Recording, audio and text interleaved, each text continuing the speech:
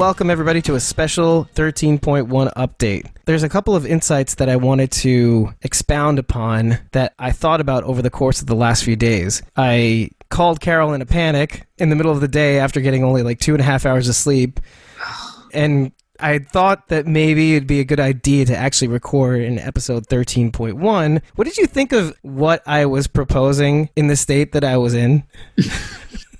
When you texted me and said something alarming, I became alarmed. I wasn't sure. I was like, oh my gosh, what happened? It was the middle of the day. It was the middle of the day. Carol, call me now. Yeah. I was like, oh my God, what happened? We've been hacked. But oh God. Like I mentioned to you, we have, 3 episodes left. Yeah. Got to wrap this thing up, and it needs to be wrapped up with a bow by episode 16. We've been on the savior kick for a while. It's going to take some pretty compelling storyline to make Negan redeemable enough that it is convincing to the audience why he should live. In my mind, he's not dying. He's going to live on.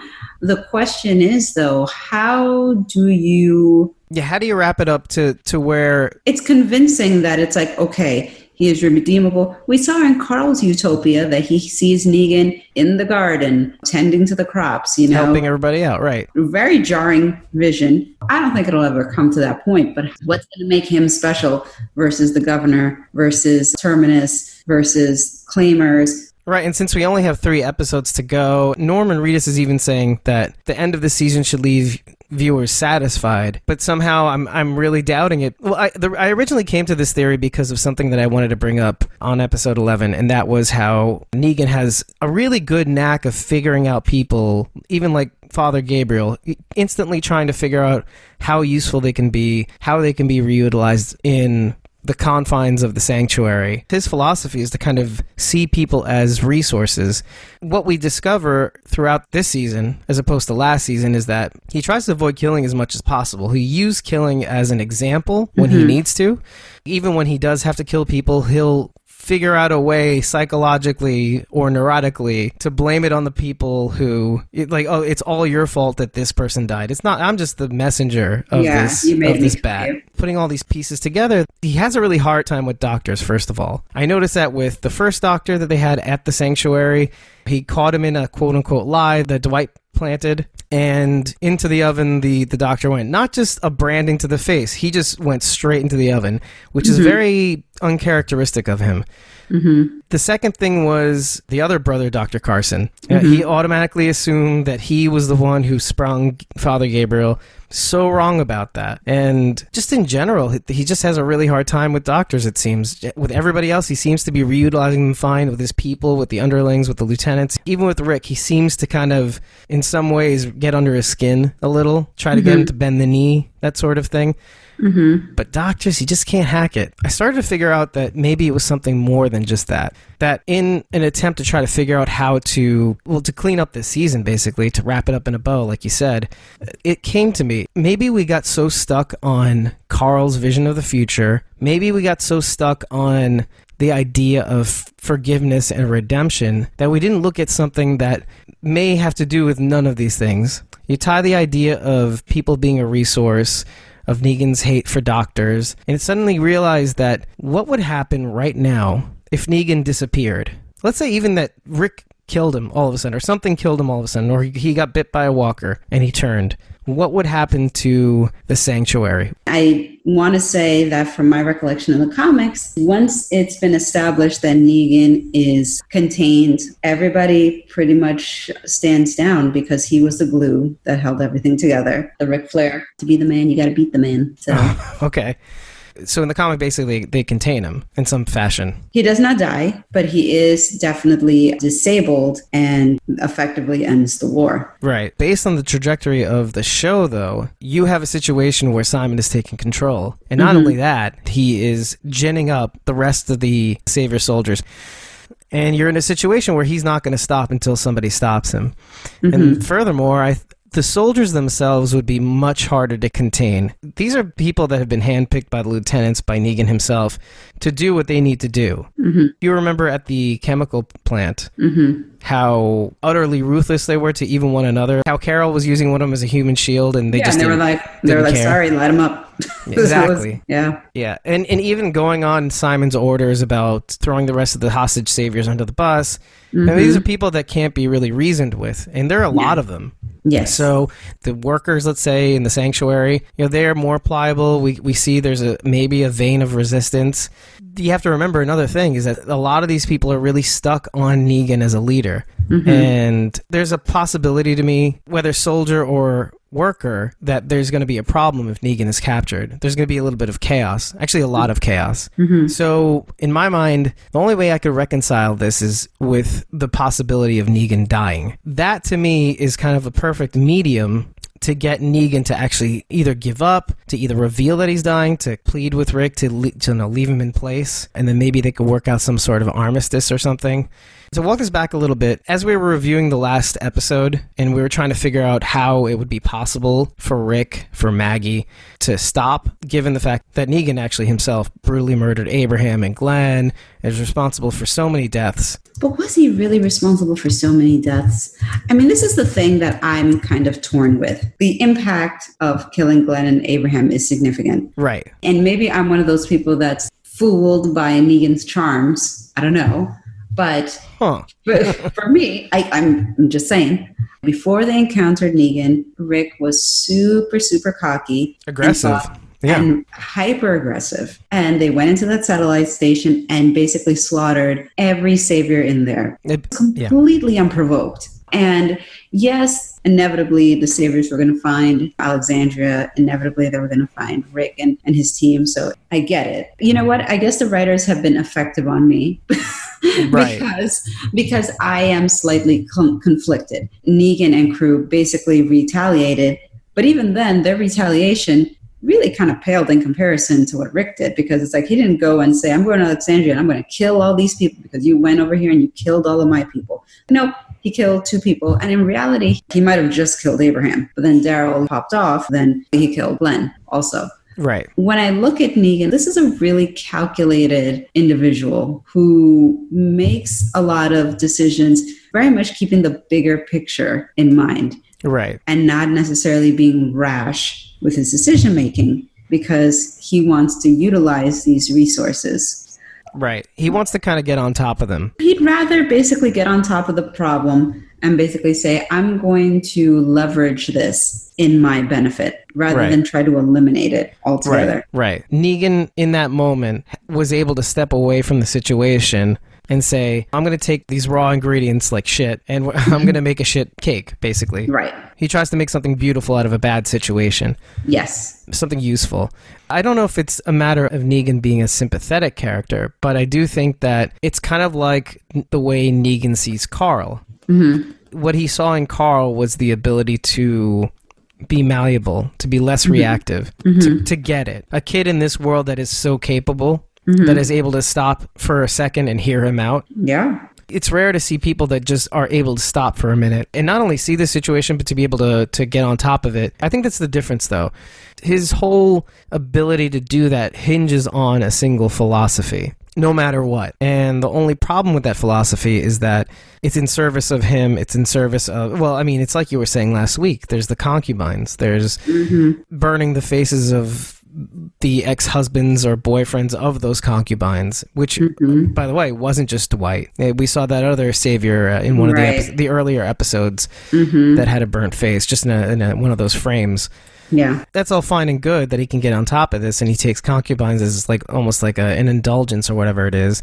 Exactly. In service. It is all at the end of the day in service of him.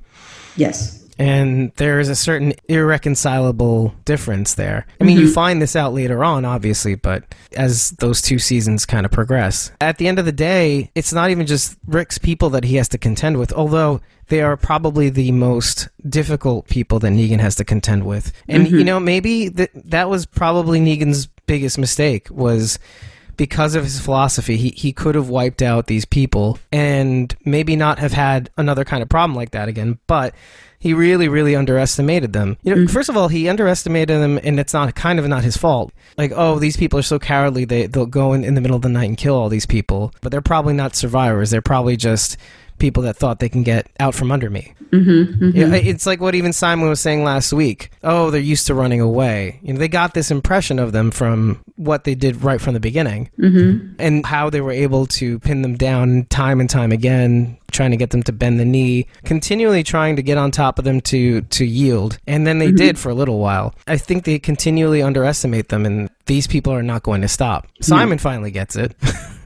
Negan doesn't. Yes. At the end of the day, it really does come down to what we find out throughout the season, and that's because of Negan's philosophy, because it all hinges on him, because he's the only one who really gets it, really appreciates it, and really lives by it. Everybody else is in service of Negan. Everyone calls themselves Negan, but they're not Negan. They just do what he says. And we see this in one of the episodes when the power starts going out in the sanctuary and they're all ostracized from the rest of the world. Things start to break down. And with Negan gone and out of the picture for a second, they go down really fast within a couple of hours.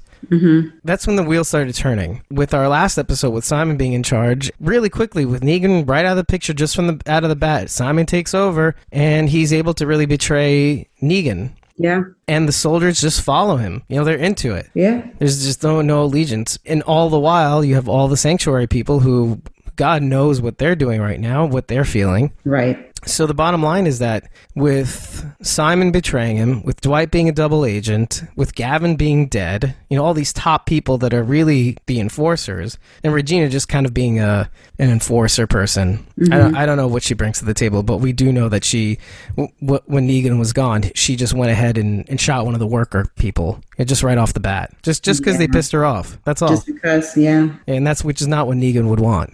No. So you have all these people that the second Negan is away don't get what he really wants, don't really see people as a resource. That really got me starting to think that what if something did happen to Negan, and what would happen? Let's say Rick got him. How quickly would the Saviors eat themselves? That's what really got me thinking. The only thing that could get him to yield was the possibility of him dying, not having like a fatal wound or something, but some sort of illness that makes him start to think, okay, Simon betrayed me. I was away from them for a couple of hours with Gabriel in the shed. This whole place started falling apart. And I noticed it right away when I got in. I had to straighten that shit out. And the one thing that Negan cares about more than his own philosophy is saving people. At its ultimate core, it's not just about the philosophy. It's not just his whole compulsion of trying to put people into boxes and reutilizing them. It's really just about saving people at the end of the day. Yeah. And I think he mentioned it to Sasha, like that's what this was always supposed to be about. And that's the thing. If it is all about saving people, it's got to get to the point where he's basically walking dead. He's realizing that there's a shelf life to him. And that he could expire at any moment. And if he does, there is no handoff. It's all going to go to shit because he's seen it go to shit a couple of times already, and it was critical. And had he not stepped in, it would have completely fallen apart. What was so beautiful about that realization is how distracted we all were with Carl's vision of the future. Because it immediately gave us a vision of the possibility of him being a sympathetic character with, I'm not saying none of the redeeming qualities he currently has, but I will say that there's a lot on the table that is almost unforgivable. Right. And to get to the point where they trust him enough and want him around enough to be in the garden. Hard sell. Side by side. Right, exactly. Holding Judith. Hello. What? Again? Hard sell. Yeah, it's such a hard sell. But the comics fans are all about it because it was in the comic. But you know what the thing is? The comic fans... I got something to tell you, comics fans. Honestly, comic fans need to calm down. In the Academy Awards, there's an award for Best Adapted Screenplay. And there's a reason why there's an award for Best Adapted Screenplay. You can't necessarily take something that's in a certain medium and basically just copy it verbatim in another medium and say, like, it has to be like this because that's how they did it here. Okay, that's how they did it there because it's that medium and it works or it's more forgiving. but it's not necessarily the same on TV, and it doesn't translate the same way. Well, especially with the changes, too. Well, there's a particular storyline with Sherry, Dwight's wife. And I'm not going to go into it, but I never understood that whatsoever, because to me, I just had a lot of questions like, okay, how did we get here? It just didn't make any sense. And the comic never really delves into it, but you just kind of accept it and move on. On the show, absolutely not. Seems impossible. It seems impossible. I'm like, you're going to have to rework some stuff in order to make this believable, because right now it's so not believable. Right. And also, hasn't the show diverged in ways here and there where something's just become that much more hard to adapt or to like fit into that comic's narrative box? Yeah. I mean, I think that there have been certain things that they've kind of put off on doing. Or given up on. Who knows? Right. I don't know what the boundaries and limits are, to be honest with you. I'm like, I mean, some things there seem to be okay, but then other things aren't. I listen to various podcasts, and there are some that practically lose their mind with stuff. Okay, yes, it's not the way it is in the comic. And you know what? If it was verbatim the way it was in the comic, because I'll tell you something. The season when they first introduced the Saviors, they did a lot of extended episodes. Like 90 minutes, 70 minutes. And they had like a 90-minute episode of where Negan and the Saviors come to Alexandria to collect their first payment or whatever. Right. The burning of the mattresses, I think, was in the same visit, was it? Yep, that was the one. First of all, it didn't need to be 90 minutes. Secondly, a lot of it was verbatim from the comic, but it doesn't necessarily translate the same way to screen. A lot of people, including myself, felt that a lot of the lines were a little hokey or a little cheesy or a little bit much, but are they in the comic? Yeah, but it works in a comic. It doesn't necessarily work with a live human being on a screen. I look at the comics as like the source material, but it doesn't necessarily mean that it's going to adhere to it, i.e. Carl. You know, like Carl is still very much alive in the comics, and he's clearly not anymore. Right. That's kind of my point, though. Even if you don't look at the comic as gospel, and I definitely don't because I don't read it, I know that it exists, and I know that there's a sizable portion of people that know about it. And knowing that it's there is a distraction. What I enjoy is the possibility of us being so distracted, even in the smallest amount, by Carl's vision of the future. And I'll have to admit, I think anybody would want to buy into that. Anybody at this rate, especially with the fatigue that, I don't know if it's fatigue necessarily, but it's just so heavy, this whole Savior arc, that of course we'd buy into it because we kind of want this to be over. We kind of want everybody's suffering to end in a sort of way. And they're really abusing the game theory, the slot, of slot machines, and how like the expectation of a reward is more satisfying to human beings than the actual reward. So you dangle like the prize in front of them, like Carl's vision of the future. And then you add the fact that vision sort of was in the comic. It keeps people's eyes looking in a certain direction when meanwhile we could be looking in a completely different direction. But I love that because then it leaves us room to be surprised. It leaves us room, in our case, to tie things up in a bow in a more realistic way. And that's why I thought of the Negan is dying theory, is because it's the only situation that actually makes sense to me, because every time Rick and crew, no matter what approach they take, whether it's all-out brute force war, about strategy, it's like they're trying to kill a ghost. They're trying to kill somebody that can't be killed. Do you remember? It's like something that he said, that Negan said when he confronted Rick at Alexandria while the bombs were going off, is that he can't be. I just don't die easily. And it's something I mentioned last episode too. And then you said, and then last week or the week before is I'm a goddamn cat. It's this idea, and say what you will, it's true. He's an implacable foe. He gets away with all these lines. He has all the bravado, but the truth is that he's succeeded. And we're trying to find his weakness. And the only weakness I can think of is his own philosophy. The only way you can get out from underneath him and pin him like a wrestler is by using his philosophy against him. And that's what really got me thinking about what would be the one thing that would get him to not violate his own philosophy, but basically wrestle him enough to put his philosophy to the side, because at the end of the day, the philosophy rests on a core principle. And the core principle is that people are a resource. And if people are a resource and he doesn't really want them to die, at some point, if he is dying, he has to really settle his affairs. The only people that I think he can trust to settle his affairs is Rick, because they are capable.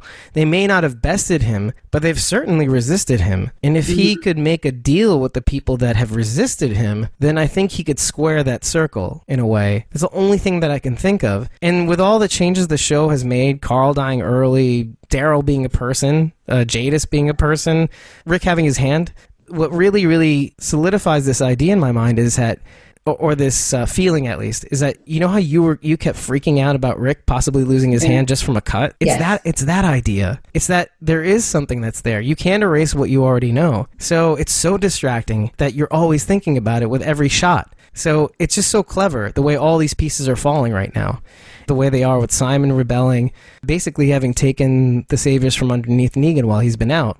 And then all these little reminders that Negan's philosophy is only being upheld by Negan, in so much that he's around to actually enforce it. And so if he's not, then what? And let's be real here. How unsatisfying would you feel, given the way the show has gone, if they did what they did in the comic in the show? It would be kind of anticlimactic, wouldn't it? I think it would have been more satisfying, the possibility of that, if Carl was still alive. Right, exactly. Because that relationship would have been really, really key to see. Now, with Carl not alive, most of us who read the comics and who deep dive into like, what does this mean or whatever, after they killed Carl, that really threw a wrench into everything, because how do we wrap this up? How does this next storyline work? I don't necessarily know how you go about ending this in a way that is exciting but logical and allows you to keep this character on board because he is deemed to be redeemable, or keeping us watching too. That's a big thing. That's the big thing, and that's what really prompted me to get on the mic with you, because I'm kind of concerned, because if they are going to go the comics direction, without Carl, would it be as satisfying? And it's just, I think that the only thing that I could see as, and I've said this before, if you give Carl's storyline to Daryl, because Carl, completely, not just the possible because one that Daryl, because remember, Daryl and Negan have had their own semblance and interaction. Yeah, but it wasn't as good as him with Carl. No, because he has a soft spot for kids, but he definitely saw the value in Daryl. And he does? Back. Well, yeah, even like when he kept him as a prisoner, and even when Daryl escaped and he went to Alexandria with Sasha and all that, he was like, I gotta have my Daryl back. I mean, and that's what he does, though. He looks at the potential that people have, whether it's Daryl, Sasha, Carl. He kind of looks to see where the potential is. And if there is potential and he does feel like, this is a strong person, then, he kind of entertains that. So maybe you give the whole storyline to Daryl, and maybe that might be the best way to do it, especially because of the fact that, like I said, Daryl doesn't speak. And if you want to talk about people watching, I think you give Daryl more lines and people are going to watch, because he's a fan favorite. People love Daryl. People will lose their mind if anything happens to Daryl. But Daryl barely does anything on the show. We have a time crunch right now. We have to basically get that relationship to bud within 3 episodes. And as it's going right now, I just don't see it happening. You've got that problem from both ends. You have what, you described is more of an issue of Negan being kind of obsessed with Daryl. I mean, of course, as we learn, it kind of makes sense. He doesn't like to throw people away. He doesn't like to kill people, only in so much as they are so disruptive to the process that they have to be eliminated. And if it is, it's only one, let's say, to get other people to bend the knee. But with Daryl, it seems to me, after everything that we've learned in this season, that it's kind of more of an obsession. It was more of an obsession, the way he kept him in the cage naked with the song and breaking him down. Right. Like, the more obstinate an opponent is, the more he'll try to work on them, the more he'll try to use psychological torture just to get him to bend the knee. And at the end of the day, I don't think it worked. And say what you will, I don't think there's any amount of torture you could throw at Daryl to get him to comply. So on that end, you have a problem there. But then it's kind of like the whole redemption thing for Negan. How do you convincingly get Daryl to cop on to Negan, to appreciate Negan in the way that Carl did. That's even harder. So it kind of goes back to the same question we had, or that I had at least, about how do we convincingly end the season where he's a forgivable character, or to get it to go the way the comics went, right? And I think the show really did a disservice in kind of doing this whole Carl dying and having this vision of this utopia with Negan there, because in the comic, Carl isn't necessarily a fan of Negan. I mean, they have a relationship that becomes a more...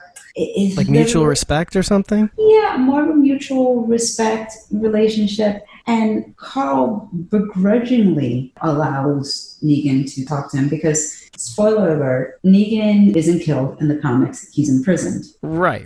For a number of years. But the relationship develops because Carl is the one that brings him his food, his water. So every time he visits his cell, they speak. Right. This is over the course of time. Negan becomes sort of like that sketchy uncle that you don't necessarily trust completely, but you value their opinion on certain respects. Negan looks at Carl as more of a man, of a young man, whereas Rick would still look at Carl as his kid. Yeah. You know? So it was a different kind of relationship, and he would get a different sort of answer and feedback on how to do things from Negan versus his dad. It was a very complex and interesting relationship, which would have been really great to see on the show. So with him not there, and now it being Daryl, it's very hard because I think that if the show tries to make him redeemable, it's setting itself up for a big face plant. Which is kind of why I thought of, because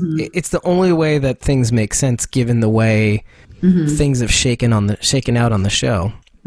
As much as I think you're on the right track, by the way, with the Daryl thing, replacing Carl. You think they're going to kill him off? See, that's the thing. When I thought of this idea, I thought it was more of like a long-term thing. Negan has some sort of cancer, or he has some sort of illness of some kind, or maybe it's even a mental illness. Maybe it's not that Negan is exactly dying, but in all accounts, like he has some sort of ALS, or... I mean, think about it. I think that would be even worse than dying, is that if people can't look up to him with any sort of respect, like let's say he's losing his mind, or let's say he's losing his faculties, that would probably be even worse. And that would be even more of a reason for him to have to hand off the saviors to Rick, and get them to kind of be a part of the community that's not in the way that goes along with his philosophy. To take a chance on Rick and his people because they're so capable, or they have been the most capable or most evasive of people that they've encountered. That's really the key point, is that what would get Negan to stop? And the only thing that I can think of is him not being able to carry out his vision. Because it relies on him exclusively. That's it. Right. With Carl out of the way, it's all on him. I think him not being able to carry out his vision is going to come just in brute force. I honestly think it's just going to, if the scene with Rick under the tree... The final encounter that we're basically thinking, yeah? Yeah, the final encounter. I think that the saviors will be disabled because Negan will be disabled. And again, this is the fault of the writers. I believe in them. I just want to state that out in the open. I believe in the writers. I believe they're doing something, and they're doing something for a reason. That at the end of the day, it's going to be satisfying, but in a way that we're probably not going to see coming. But that was just my idea that of where they could go to kind of make people stick around and watch the show and not rage quit The Walking Dead. Yeah, I mean, they better not have any cliffhangers or anything, because people are already rage quitting over stuff. They did already. So it's don't give people any sort of reason. Look, I'm here for the long haul, so it's I'll be here till the last episode and Judith is walking the wastelands. But I hope I'm sticking around for that. We should start that hashtag Judith Resistance. Judith Resistance, yeah.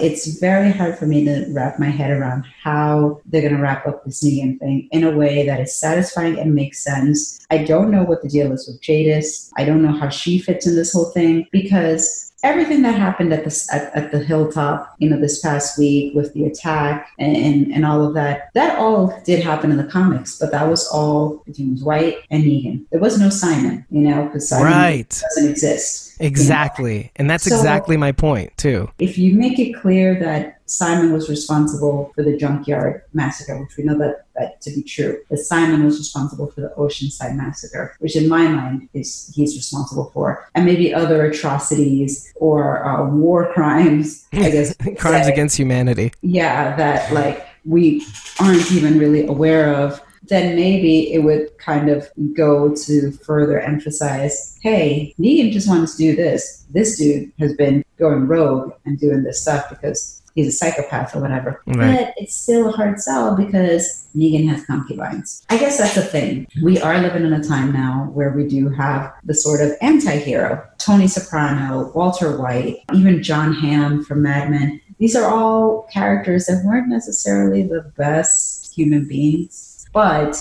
you had people rooting for them. And I think like Michael Chiklis in The Shield, too, yeah. That's my quintessential go-to. There you go. And I think that that's what they would like to do with Negan. It's like they want you to root for him, even though you know that he is not. Right, he's not like a knight in shining armor. No, far from it. But you know what it is, though? With a lot of these anti-heroes, the reason why we fall for them, or the reason why we are interested in them, is because they present certain characteristics that we can identify with. With Negan, that's a lot harder. I don't know if there's enough to make me feel like I identify with him in any way. Like with Vic Mackey, some of the things that he does on The Shield, we're like, okay, I get that. He's doing the things that he's doing to kind of maintain a sense of order that's not within the normal realm of following the rules. He does it, but he does it for a reason. There are certain points where he does things for himself, no doubt. And that's the flaw, the flawed hero sort of thing. All in all, there's enough on the table for us to kind of say, well, at least the way he's trying to do things maintains a sense of order. Well, you could say that about Negan, right? But at the end of the day, there are some things that are just too much. And at the same time, there's not enough for us to identify with. Like, the closest we got to that was the Father Gabriel confession. And even then, we only touched the surface with his wife. Touched the surface. Yeah. Right. It was very little. Right. And if we had gone into it even just a little bit more. I had been dying for a Negan backstory episode. Right. And I was really hoping that we would have gotten one in all these episodes, in these 16 episodes. Jeez, we had a Morgan backstory with Here Is Not Here. We had a backstory even with a governor. Abraham had his backstory. Seeing something like that for him would be really useful to just kind of understand, who is this dude and where is he coming from and why is he like this? Which, by the way, do we get even a sense of that in the comic? Yes. There is a dedicated issue just on his backstory. Interesting. But maybe that's what they don't want to focus. So we see his life before the apocalypse, basically. Just like a single issue kind of thing. I think it was a single issue, if I remember correctly. In the days leading to the apocalypse, or the months leading up to the apocalypse, and it's just about him, his wife, her sickness. But something like that would go a long way. I think there's a danger in that. See, there's a chance of it going too far into humanizing him that he becomes almost hokey. Like, him the way he is right now, we can contend with that. And the fact that he's like unbeatable also plays into his character right now. But if you start to humanize him, you almost start to really not only sympathize, but you kind of want him to win. And at the end of the day, I think everybody wants Rick's people to win. You know, we're still stuck on Team Grimes, basically. So if you try to humanize Negan too much, you may have a situation where you don't want the Grimes crew to win as much, or we are too conflicted at the end of the day of how we want things to go down. Opinions are like assholes. Everybody has them. So everybody has them. And too many opinions leads to people stopping to watch the show. Right. And we already have people that have quit the show. I mean, I speak to them all the time. Right. Try to get them to listen to our show. So. Yeah. Like, look, we'll give you some insight. Maybe draw you back in. Maybe. But I don't know. It's one person at a time for me. I mean, I've been doing it, but it's tough. It's tough. It's working. Tough. But let me ask you, what in the people that you've spoken to, what was kind of like the kickoff that basically for them made it like, you know what, I'm going to back away from the show right now? It really does come down to, I think, the formula that you were describing in previous episodes of the trope. there's a pattern that keeps happening. There's part of it. The other part of it is that it's very heavy, very to the point where it's a tough watch. I mean, not in the way that you care about, but if it's just I think people are okay with a manageable sort of like, okay, I can see them beating them. I think some people are not okay when it seems like they can't beat the foe, when it's too much. It's kind of the way I described the theory of what I think Kirkman really is doing with the show is that he's trying to set up situations where I'm obviously torturing you. I'm obviously throwing you into situations where you care about these people, and they keep losing every single episode. Why are you still watching the show? Stop watching the show. So the game theory only works in as much as you occasionally give them something to hold on to. You give them a win. There was a bomb. Exactly. And not like the jackpot, let's say, but if it's enough to kind of, okay, I can sink these into the machine, I'll eventually get that jackpot. You gave me a sizable portion to keep going. Either the rewards along the way were too little or the losses were too much. And I think that's what really turned people off. And it's not their fault. They're working with some source material. And I think they're trying to reconfigure it in a way that makes it more, like you said, adaptable for TV. It's all game theory at the end of the day. Yeah. I was listening to another podcast and they were complaining about the battle at the hilltop because they were like, well, when are we going to get to see battles? We haven't seen any battles. And I was like, well, no, we've seen battles. The thing is that they've dragged this war out so long that people kind of forget. You express frustration too, like with Jesus, let's say, not seeing as much fight scenes. Biggest disappointment of this series. Jesus in the comic has an epic confrontation with Negan, but I can't picture that on the show. Oh, yeah, we're running out of time. Jesus and Negan have barely crossed paths. Their interactions are little to none, you know? So I have a hard time imagining them having this epic confrontation. Plus, in the comic, Jesus is a much more formidable figure, and to me, the Jesus on the show is an afterthought. He's like a gimmick. But that's about it. He's a one-trick pony. Yeah, he's just sort of there, and he doesn't really offer much to the story. Yeah, I think it's the difficulty in having so many characters on the show. It's the Game of Thrones effect. I was going to say, it's very Game of Thrones, although I hear that Game of Thrones does a pretty good job of balancing all these different stories. I don't know, because I don't really watch Game of Thrones. Well, I mean, when you kill off so many people, right? So eventually you wind up with a few that you can follow. That is true. That is definitely true. That's an easy way to solve that problem. A lot of people have suggested, hey, show, you need to clean house, especially for characters who they felt their development has been non-existent. And, it brings up the all-important question of, and I really don't want to ask this, but I do, I have to, because I think this is where we're going to end off. As much as Norman Reedus says it's going to be a satisfying end to this whole, I don't know if he meant the arc, but I think he meant the season. So do you think they're going to extend this arc over into next season? Do you think it's possible that they may just belay the satisfaction? I sincerely hope not. I really don't either. Yeah. I really hope not. If they do that, I will throw something at my screen. I don't see any purpose in extending it out. I don't even know if it's about purpose, right? What purpose would it serve to extend it out even further? Because basically that means that you've spent more than 2 seasons just on this story arc. And that's insane.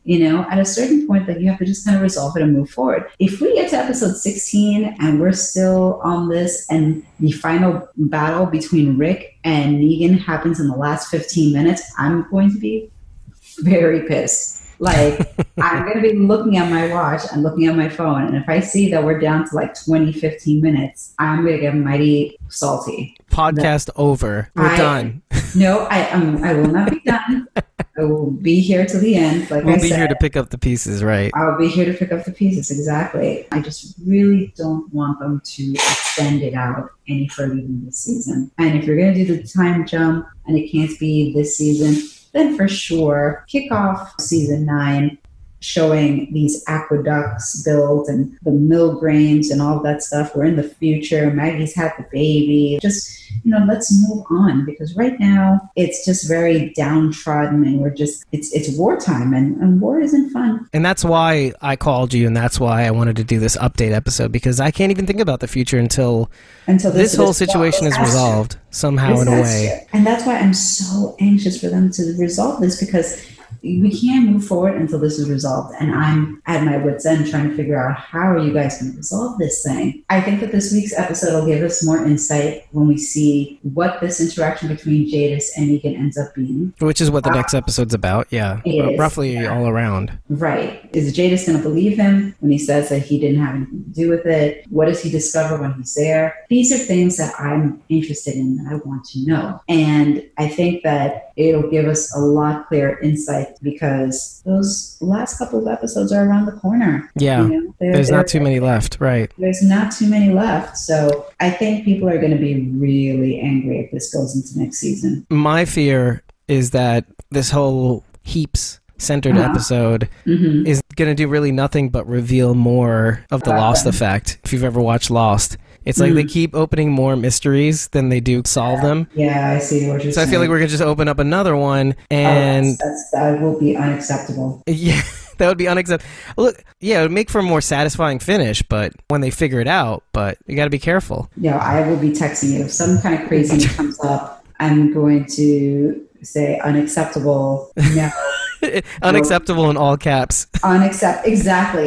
That's how I envision it in my head, in all caps. It was all a dream in all caps. That's how. Oh my! I think there was a curse word in there. Yep. I sent that over to you. I was like, it was a fucking dream. I was being generous, but yeah. Yeah. I just I have very visceral reactions as I'm watching. Hey, all more power to you.